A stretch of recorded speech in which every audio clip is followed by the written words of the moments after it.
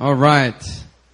So, I just got off the plane yesterday morning, cause our, West Papua team came back from Indonesia yesterday.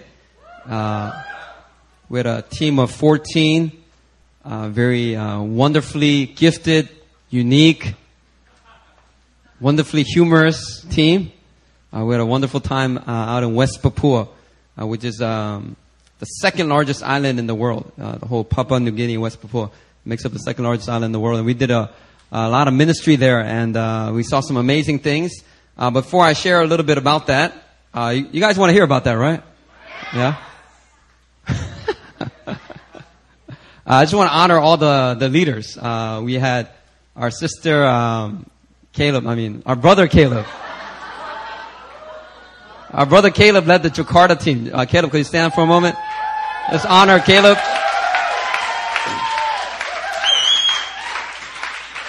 He led a team of about 13 people that were there in Jakarta, and they saw some pretty cool things and was ministering at different places that the Lord sent them to. They even went to a place where people who were healed from leprosy, old people that were healed from leprosy. They got to minister to them. We also have our China team led by our sister Megan. They're still in the missions field. They'll be returning tomorrow morning. And so I just want to honor our sister Megan. Although she's not here, she might listen to this. So let's honor Megan.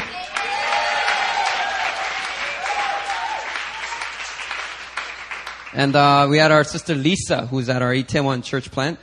She led our West Papua team, and she did a fabulous job, just being led prophetically. She was on fire. Like every moment she lifted up, every moment she opened her mouth, she would do this introduction for our teams.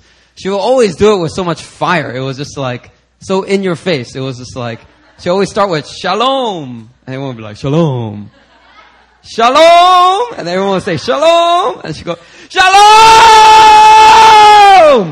It was like this Tarzan thing. Hey, let me get the timer. Hey, Sarah, let me get the timer going. All right, and so yeah, she did it. She just led our team with great fire. Let's honor our sister Lisa.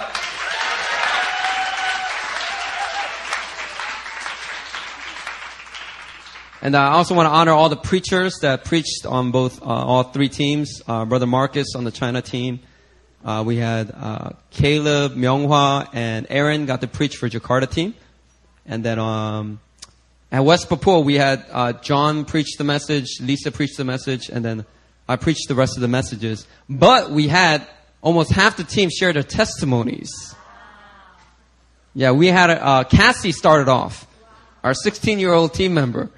And she gave this wonderful testimony. Then our sister Janae got to share her testimony. People just really stepped it up. And they just did a fabulous job. Let's just honor everyone who got to really preach the word.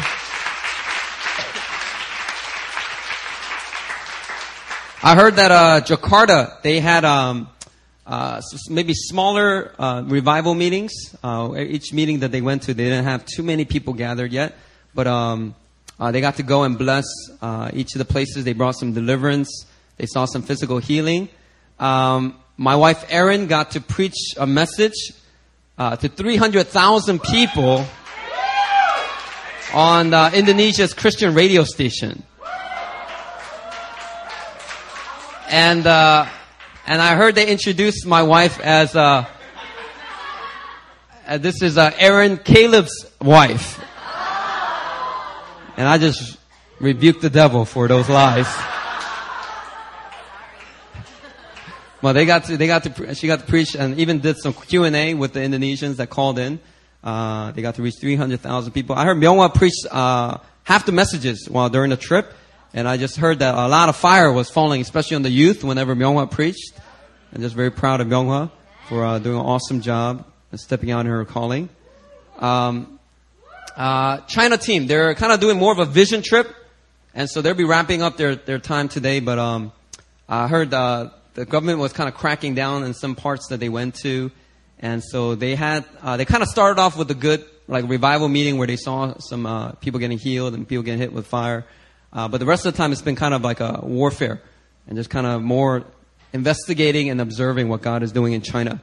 And we know that prophecy that we got a couple of weeks ago about the House of Living Hope, Pastor Benjamin Robinson's church, and our church, New Philadelphia, kind of being brought together like a bow and arrow as one, taking two weapons of warfare, becoming one. And the vision, the arrow was shot into China. And so we believe that there's more work that God's going to do through our church and in partnership with Living Hope to go together to China to see some incredible work and ministry there in China. So we're really looking forward to it. We see this team as more of like a scouting team to really scout out what the Lord is doing there and make some connections. To share about the team that I was part of, West Papua, we saw some pretty incredible things. Back in February of this year, we sent out two teams, one to Philippines and one to India, and both teams came back because we were contending a lot for physical healings. Both teams in February came back with about 40 plus healings, physical healings that they were able to verify, and they were able to see people raise their hands and say that they were healed. And so we saw about 40 plus on both teams. On this West Papua team, we saw in 1 week, we saw over 100 physical healings take place. Oh, let's praise the Lord for that.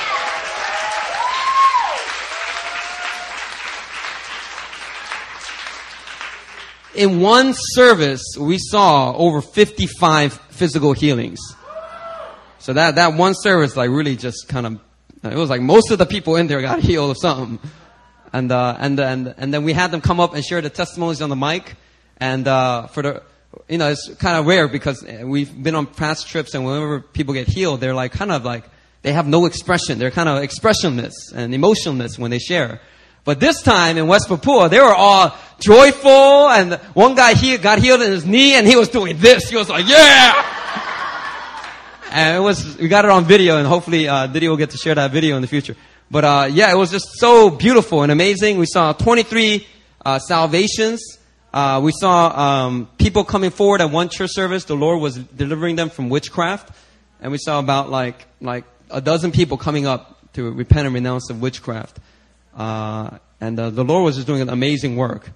There was this one guy that accompanied us as a translator. His name was Yusuf.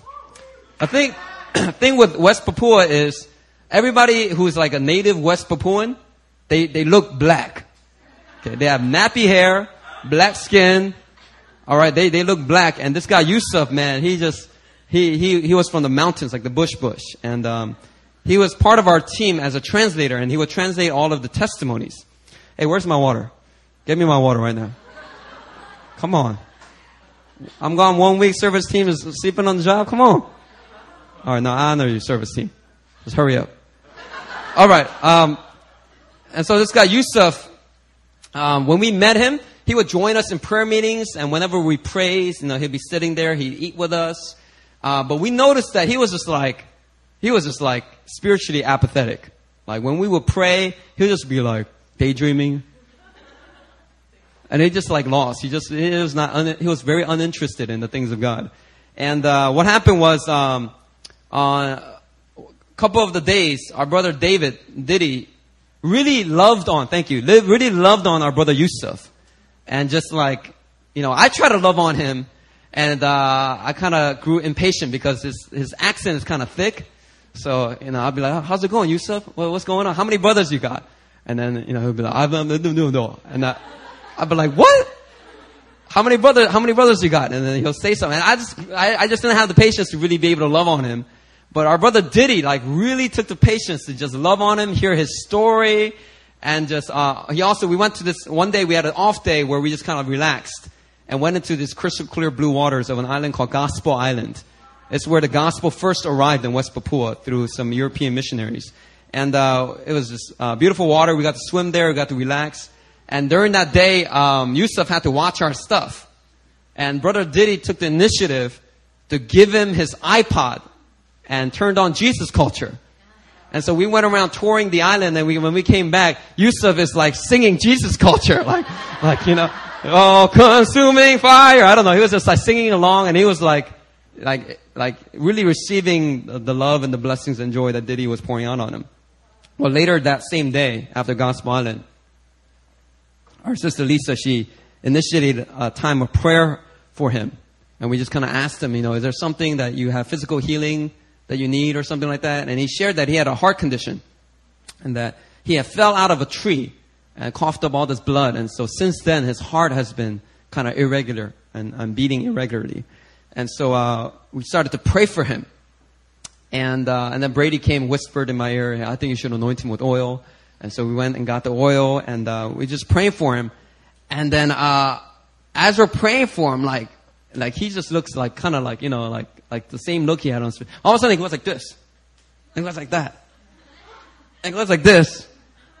And then goes, like this. And he's like frozen in this position. And so I took a picture of him.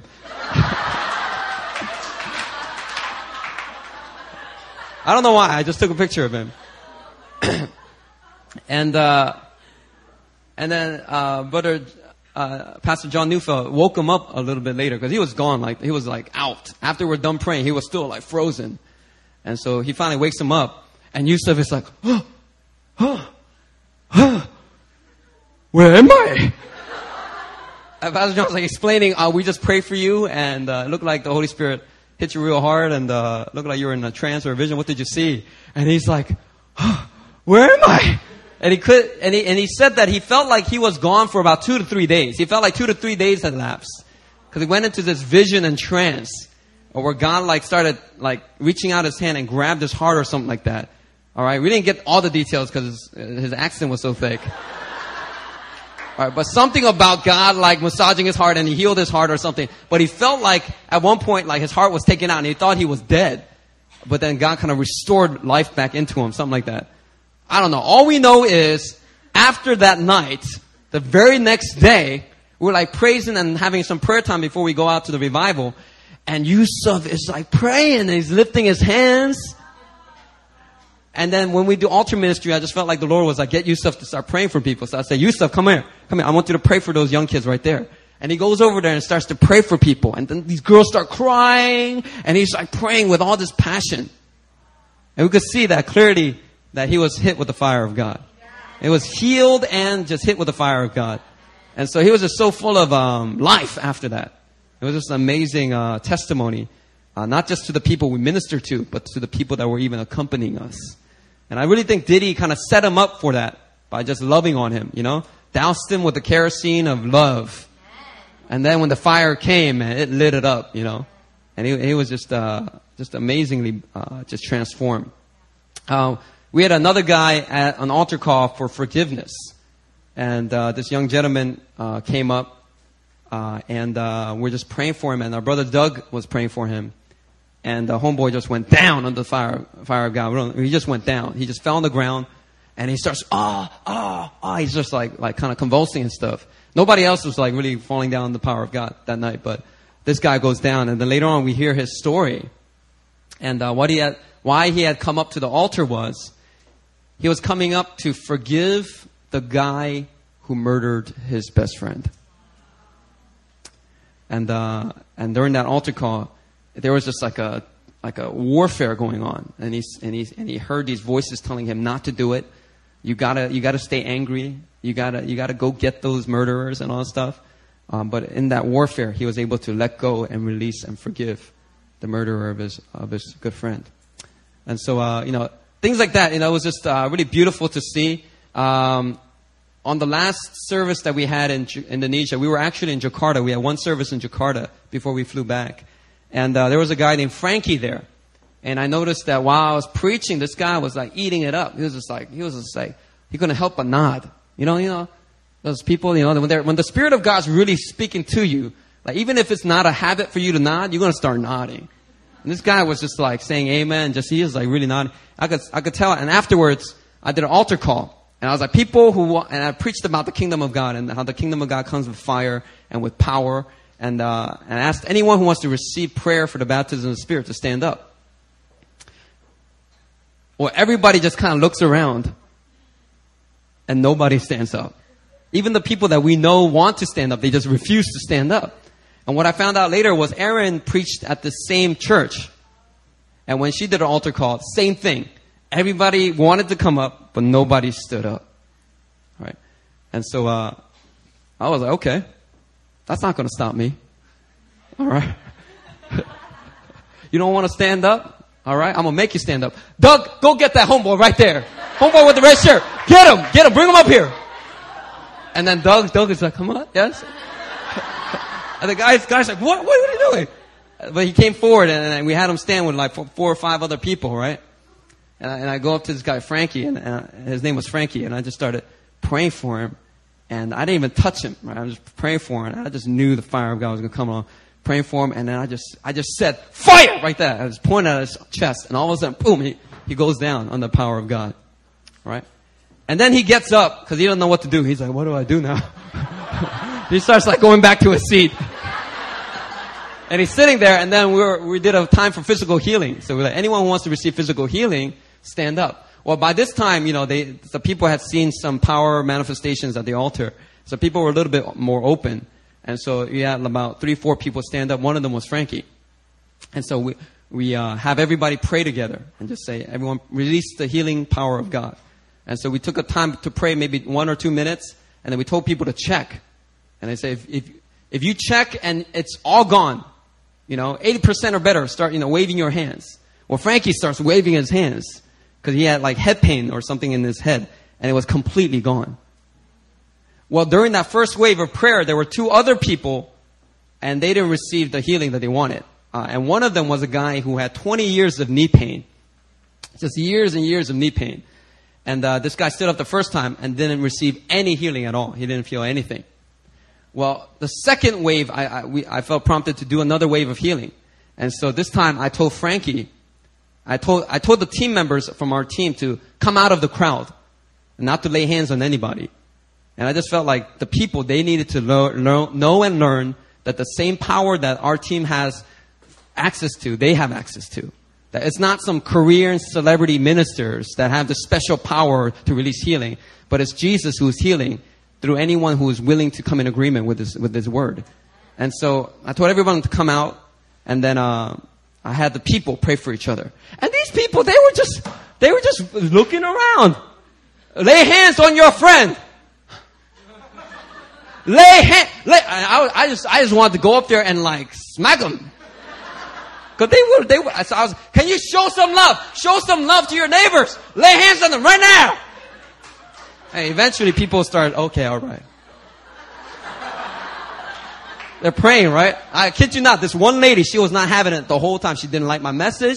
She didn't like the altar call. She was not having it at all. She was like, and then finally when she found it, she was like,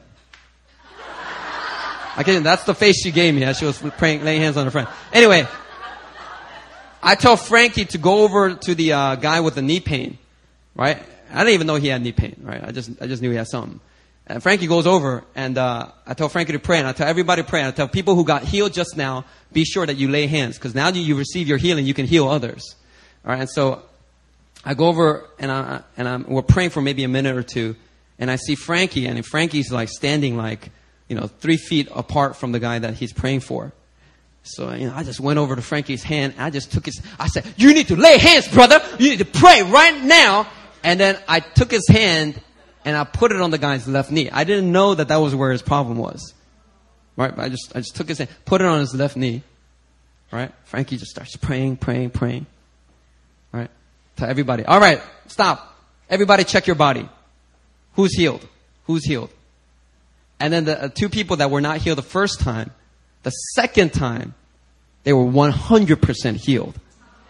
All right. And so we had them come forward and share their testimony. And the one guy who had the knee pain, he had his knee pain on his left knee. It's the exact knee that Frankie put his hand on. All right. I did not touch his knee. It was Frankie who prayed. All right. And so Frankie experienced what's called the trifecta in the kingdom. All right. He got hit with the fire. He got physical healing, and he healed somebody all on the same night. Hallelujah. The trifecta of the kingdom. It was beautiful though. We just saw there's so many people rejoicing and praising God. And even the lady that was like that, later on she insisted on us praying for her husband because her husband had gotten into some accident or something, and she wanted us to pray for her husband. And so, God was really opening up people's hearts, and it was just a beautiful trip. And today, I just wanted to share with you guys one lesson that God taught me during this mission trip. Because I'm still a student. All right? I'm still a student of the greatest teacher that ever walked this earth. Right? Our teacher, our rabbi, Jesus, right? And there was something that Jesus was teaching me during this trip. And what he was teaching me was how to go out and minister as a son. And man, it's a lesson that I've learned before, but it's a lesson that during this trip, really, I felt like I went deeper in. And I had an experiential wisdom and revelation about this teaching. How to go out and minister as a son. See, brothers and sisters, when we begin to serve in the kingdom of God, when we begin to serve, we all begin as servants. And in the church, we use that term a lot. I'm a servant of the Lord. Hey, are you serving yet?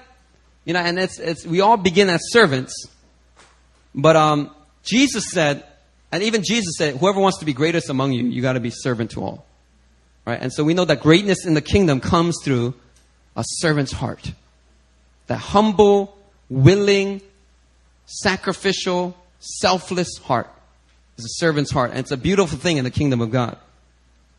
And the Bible even says in Philippians chapter 2 that your attitude should be the same as that of Christ Jesus, who being in very nature God, did not consider equality with God something to be grasped, but made himself nothing, taking the very nature of a servant.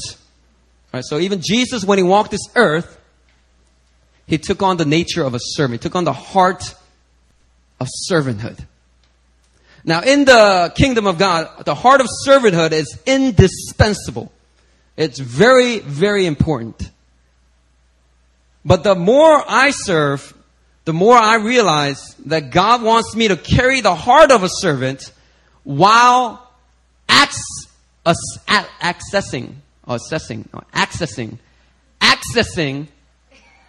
man. God wants me to carry the heart of a servant while walking in the identity of a son.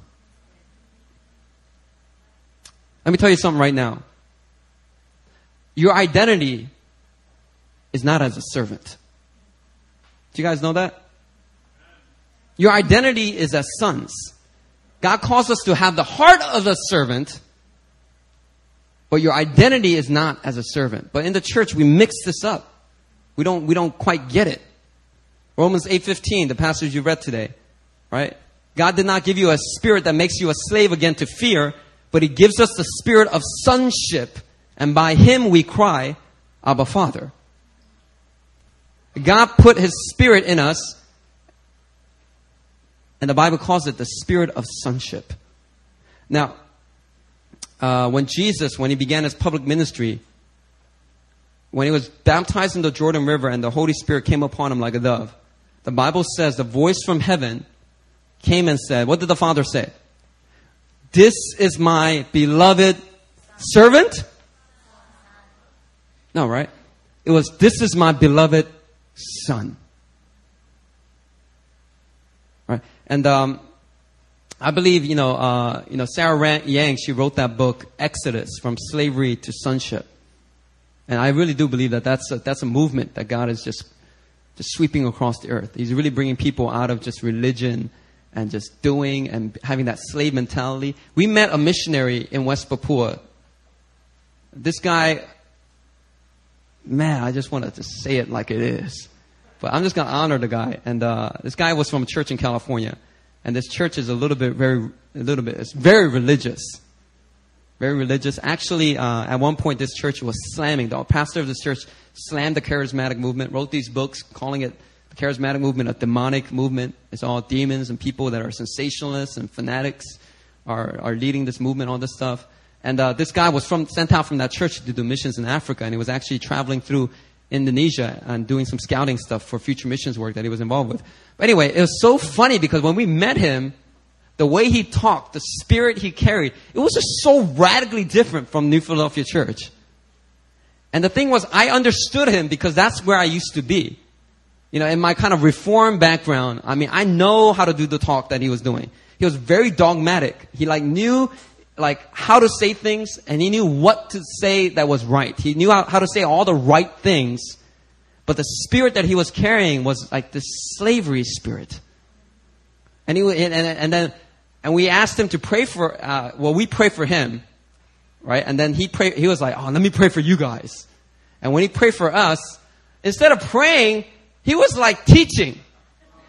You know how people do, instead of feeling like they're talking to God, it just feels like they're trying to lecture you. Yeah, this guy's prayer the whole time was a big lecture about how terrible of sinners we are. Let us not forget that. Let us stay there always. And there's a teaching we need to stay at the foot of the cross and be humble. But this guy was whole thing was identity. Our identity is as sinners, unworthy of anything, undeserving of anything. Yes, that's true. Yes, that's true.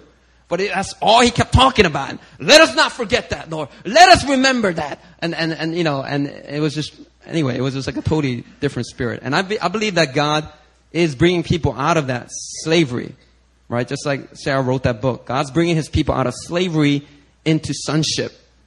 But as Asian Americans, we take it and we turn it into from slavery,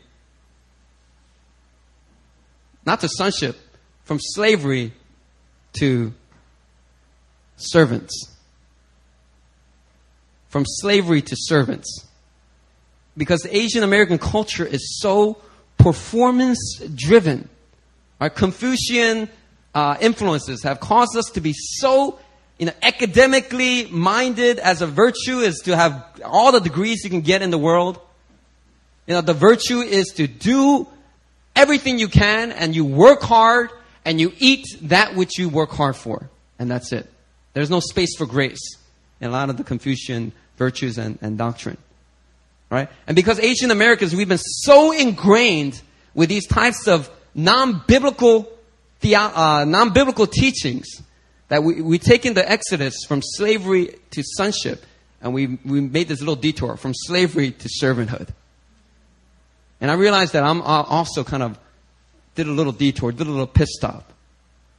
And I just want to teach today and preach today to get you guys out of servanthood and into true sonship.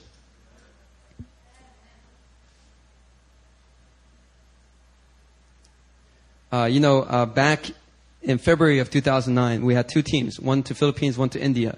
And we saw the fire of God fall with incredible power. And it was just so easy. I mean, I would just be preaching this terrible message, thinking, God, this is a terrible message. And the fire of God would start breaking out. And this one girl she was breaking out in tongues, and she got all crying, ah! And I was like, whoa, all right, well, I guess I can stop preaching now. All right, we want to pray for people. And people came forward, and they were all shaken up because fire of God fell. And in the India and Philippines trip, we saw all that fire. In July of 2009, we also saw the fire fall in Myanmar. Incredible fire falling. You saw that on the videos. In Australia, man, just the fire of God was just falling, like boom, boom. It was just like easy at one point. You just go and you pray for someone, and boom, they just get hit with the fire of God. But during this trip, and I heard this was for Jakarta as well, but let me tell you right now, despite West Papua seeing over 100 healings, this was the same true of us.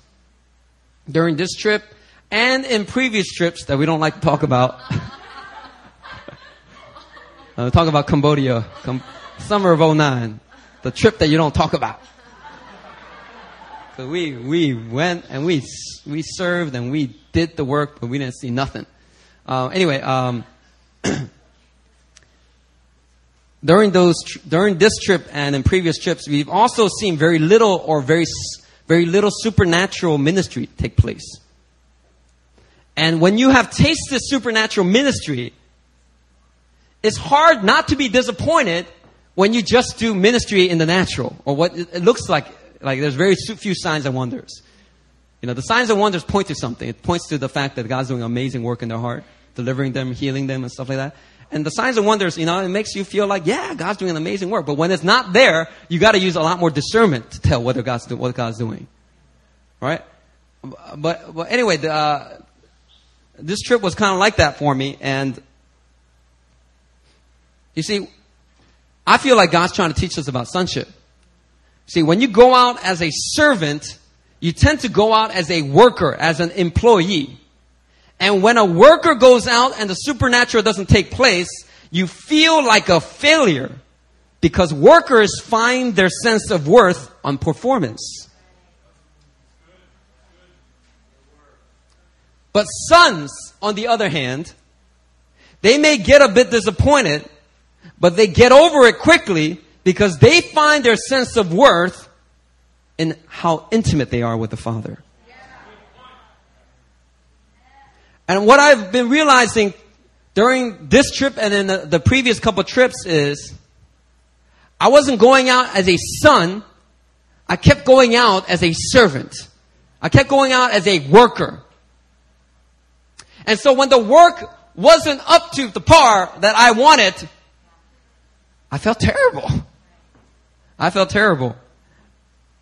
And so I found that when I don't see the supernatural as strongly as I like, I tend to, this is a big confession, I tend to fall into an orphan spirit. You should hear the conversations that I have with the Lord in the back after a service. And nothing really happening. And it doesn't look like anything's happening unless you're using a lot of discernment. You don't, and it looks like nothing's happening. I go in the back, I have these conversations and I start saying, Lord, where are you? Lord, why you abandon me? Why you dissing me, Lord? Why you playing me like this? All right? And I just said, don't you love me, Lord? Right? And that's an orphan spirit. That's an orphan spirit. And then I began to think, wait, I must have not prepared enough. And then I start putting it on me. Or I start thinking, maybe there was a demonic attack that I was unaware of. And it's true that nobody bats 1,000. And sometimes we do miss it. And that's the reason why the supernatural may not show up. Or that's why there may not be a powerful ministry time. But when you have those bases covered, and 100% you haven't missed it, even then I have noticed over the past year that whenever God's anointing power gets withdrawn, I noticed that it wasn't because I missed it or because the team missed it. I noticed that sometimes the anointing power gets withdrawn on purpose. It seems like God's doing it on purpose. And I go back to my quiet time, I cover all my bases, and I just feel like God is saying, nothing. He's silent. Man, and that is such, and in my immaturity, man, that is just such, I just want to draw quick conclusions, And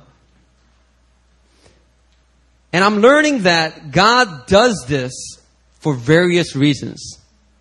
But one main reason that I've discovered that He does this when we get complacent with a pattern or method of doing ministry.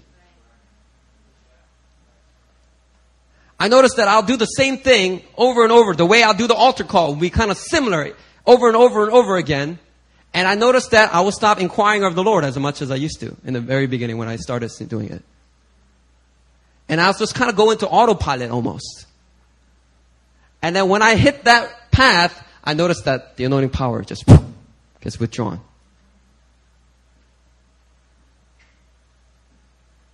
And I believe God does this because He doesn't want us depending on a method. He wants us dependent on Him. Amen? He doesn't want us getting good at performing a particular method of ministry. He wants us to get good at hearing and obeying the voice of the Lord. Amen?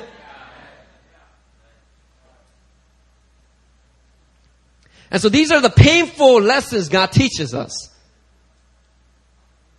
And He does it by sometimes just lifting that anointing power that we are so used to carrying and flowing in. You see, when we get set in our patterns and methods, we tend to neglect our dependence on God. We tend to overlook inquiring and listening for the voice of the Lord. And that is not a good place to be.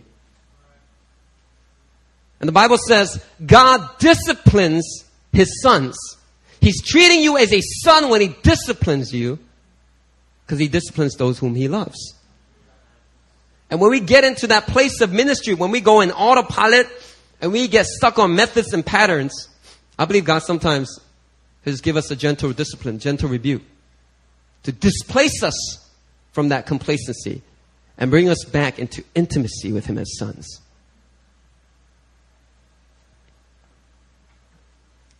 Those who go out as servants, they tend to focus on work, sacrifice, and methods.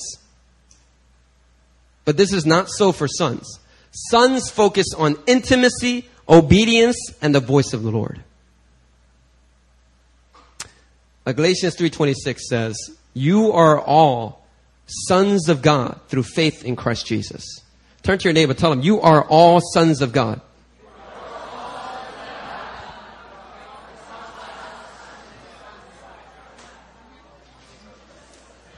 So sisters, repeat after me. We are all sons of God. All right. I was never good at being politically correct, so I don't try to be politically correct.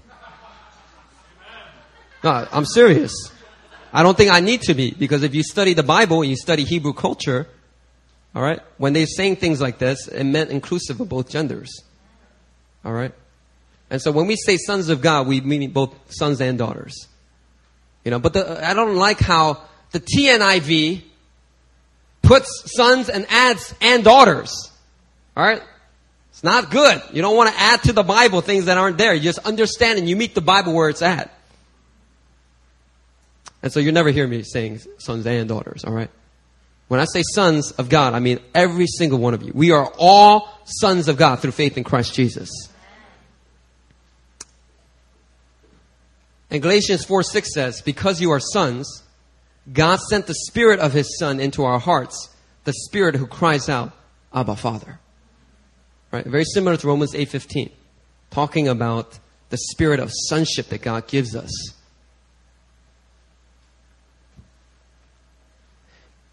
What causes a person to say Abba, Father is not the teaching and revelation that we are to call Him Abba, Father. What causes people to really go to God as Abba, Father is when they are filled with the spirit of sonship. When they are moving and led by the Spirit of God. The Bible says those who are led by the Spirit of God will be called sons of God. Hallelujah. So let me talk about right now 3 aspects of sonship. All right, 3 aspects of sonship. Number 1.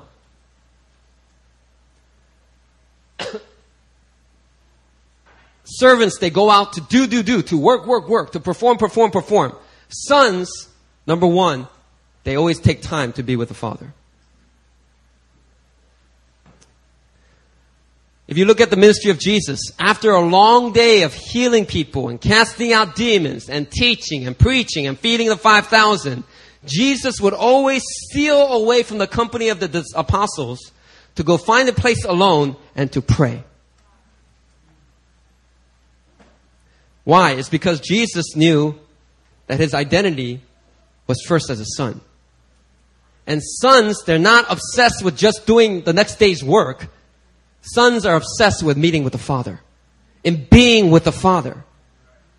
And this is also how the anointing gets refilled in your life. You get refilled with the anointing. You see, anointing is like a commodity. Once you've used it and God has poured it out through you, once it's gone, it's gone. And you need to go get a refilling.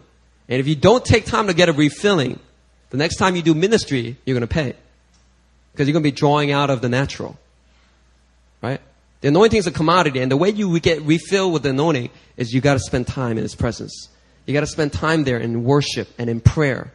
You got to spend time there in brokenness, humility, nakedness, unashamedness before Him as a son.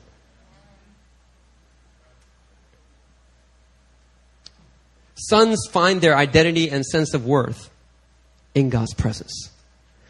Some of us, we grew up without the presence of our fathers in our lives.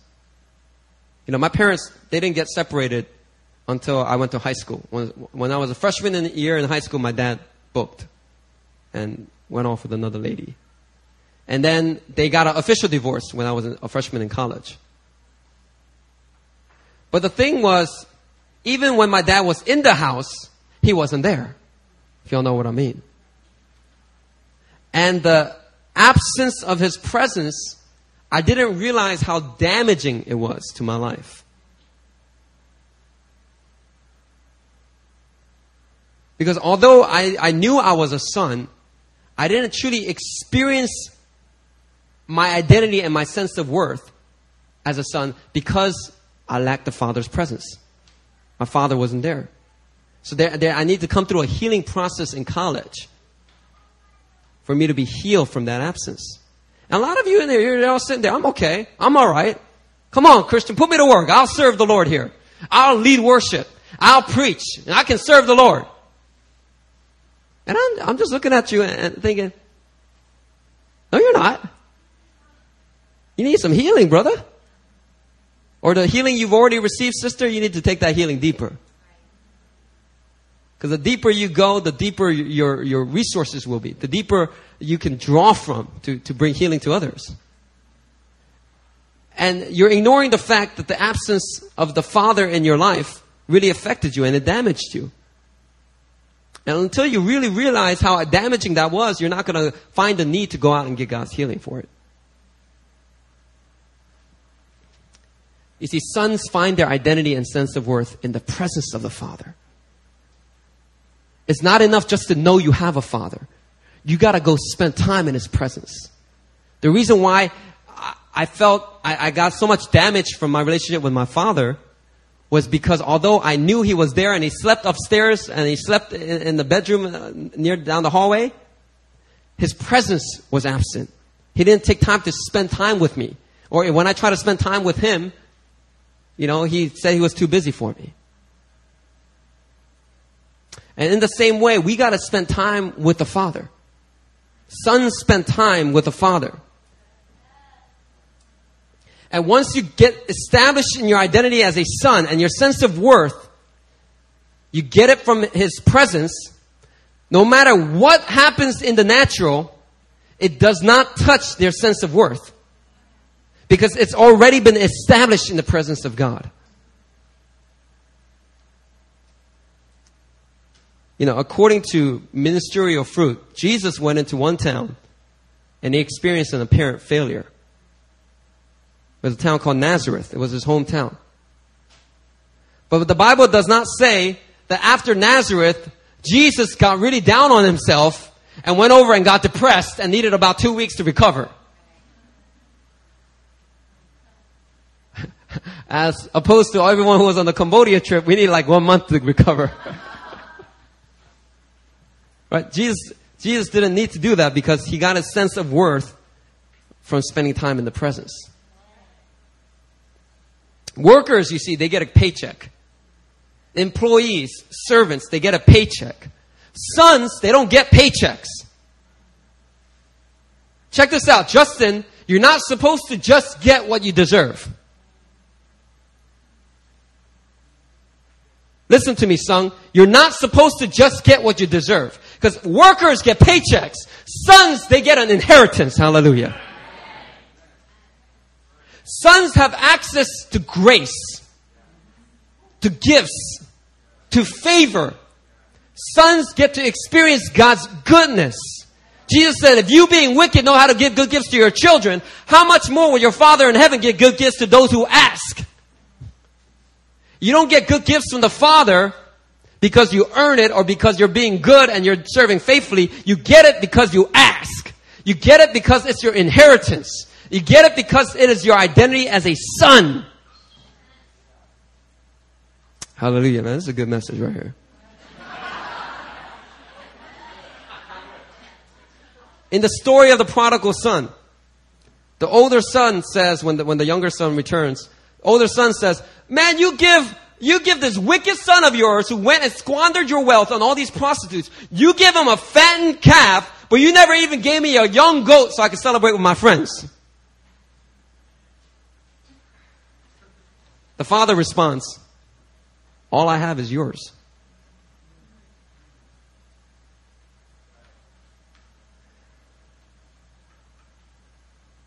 You see, the older son, he had access to an incredible inheritance, but because he only saw himself as a servant, Notice what he says in that passage. He says, these many years I have served you.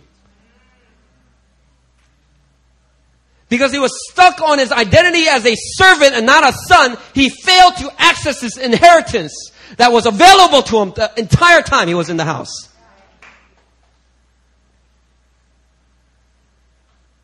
Oh, this is good. You Asian Americans, we need this. Because it's not from slavery to servanthood, it's from slavery to sonship. And I think our ability and our accessibility to see more of the kingdom power and miracles and healings and supernatural signs and wonders, our ability to see more of that really is rooted in this teaching about sonship. Is all we're about is doing, and performing. We are going to miss it. We're not going to access it. We're just going to think, Lord, I guess in order to see more kingdom power, I got to just work harder. So next time we go on missions, you just work harder and you'll feel even more disappointed. Hallelujah.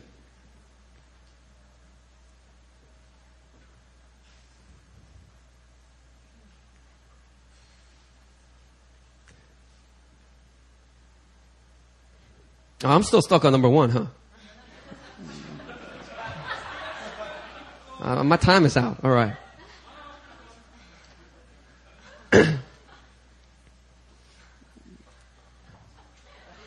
I preached some amazing messages in this West Papua trip.